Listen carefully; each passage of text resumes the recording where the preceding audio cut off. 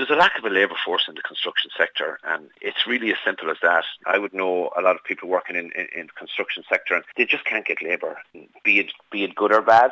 They can't get staff, and there's no young people going into apprenticeships, not as many as we would like anyway, not enough. There's only handfuls here, there and everywhere. And at this stage, you know, that you have people involved in electrics and plumbing, and, you know, they're crying out for apprentices as well because they can't get anybody else either. But I mean, that's one obstacle, and we've spoken about that before. But I mean, the planning process is probably another obstacle from the point of view of, you know, even once you get through your planning in your local authority for your development or for your housing, there's normally objections. It's probably too easy to object now. Then, you know, anybody around the country can object in any part of the country, which is completely wrong. Probably have that planning application going to on board Penala.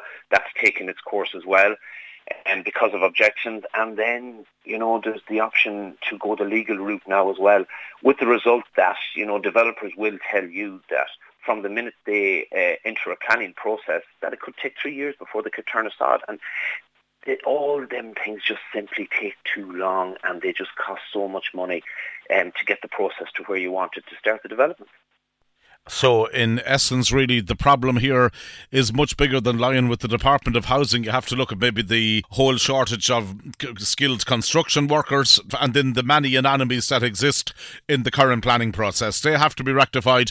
Absolutely. There's a lot of different sectors that need to work together, and I think myself at the moment that they're not working together. There has to be a bit of cohesiveness between the whole lot. That's the labour sector and the planning sectors in our respective local authorities, the departments, all working together. But this does need to be run from the top, from the top down. That's the only place that we're going to see a bit of cohesion in this. It has to be run from the top down. They have to look at all the different elements of it.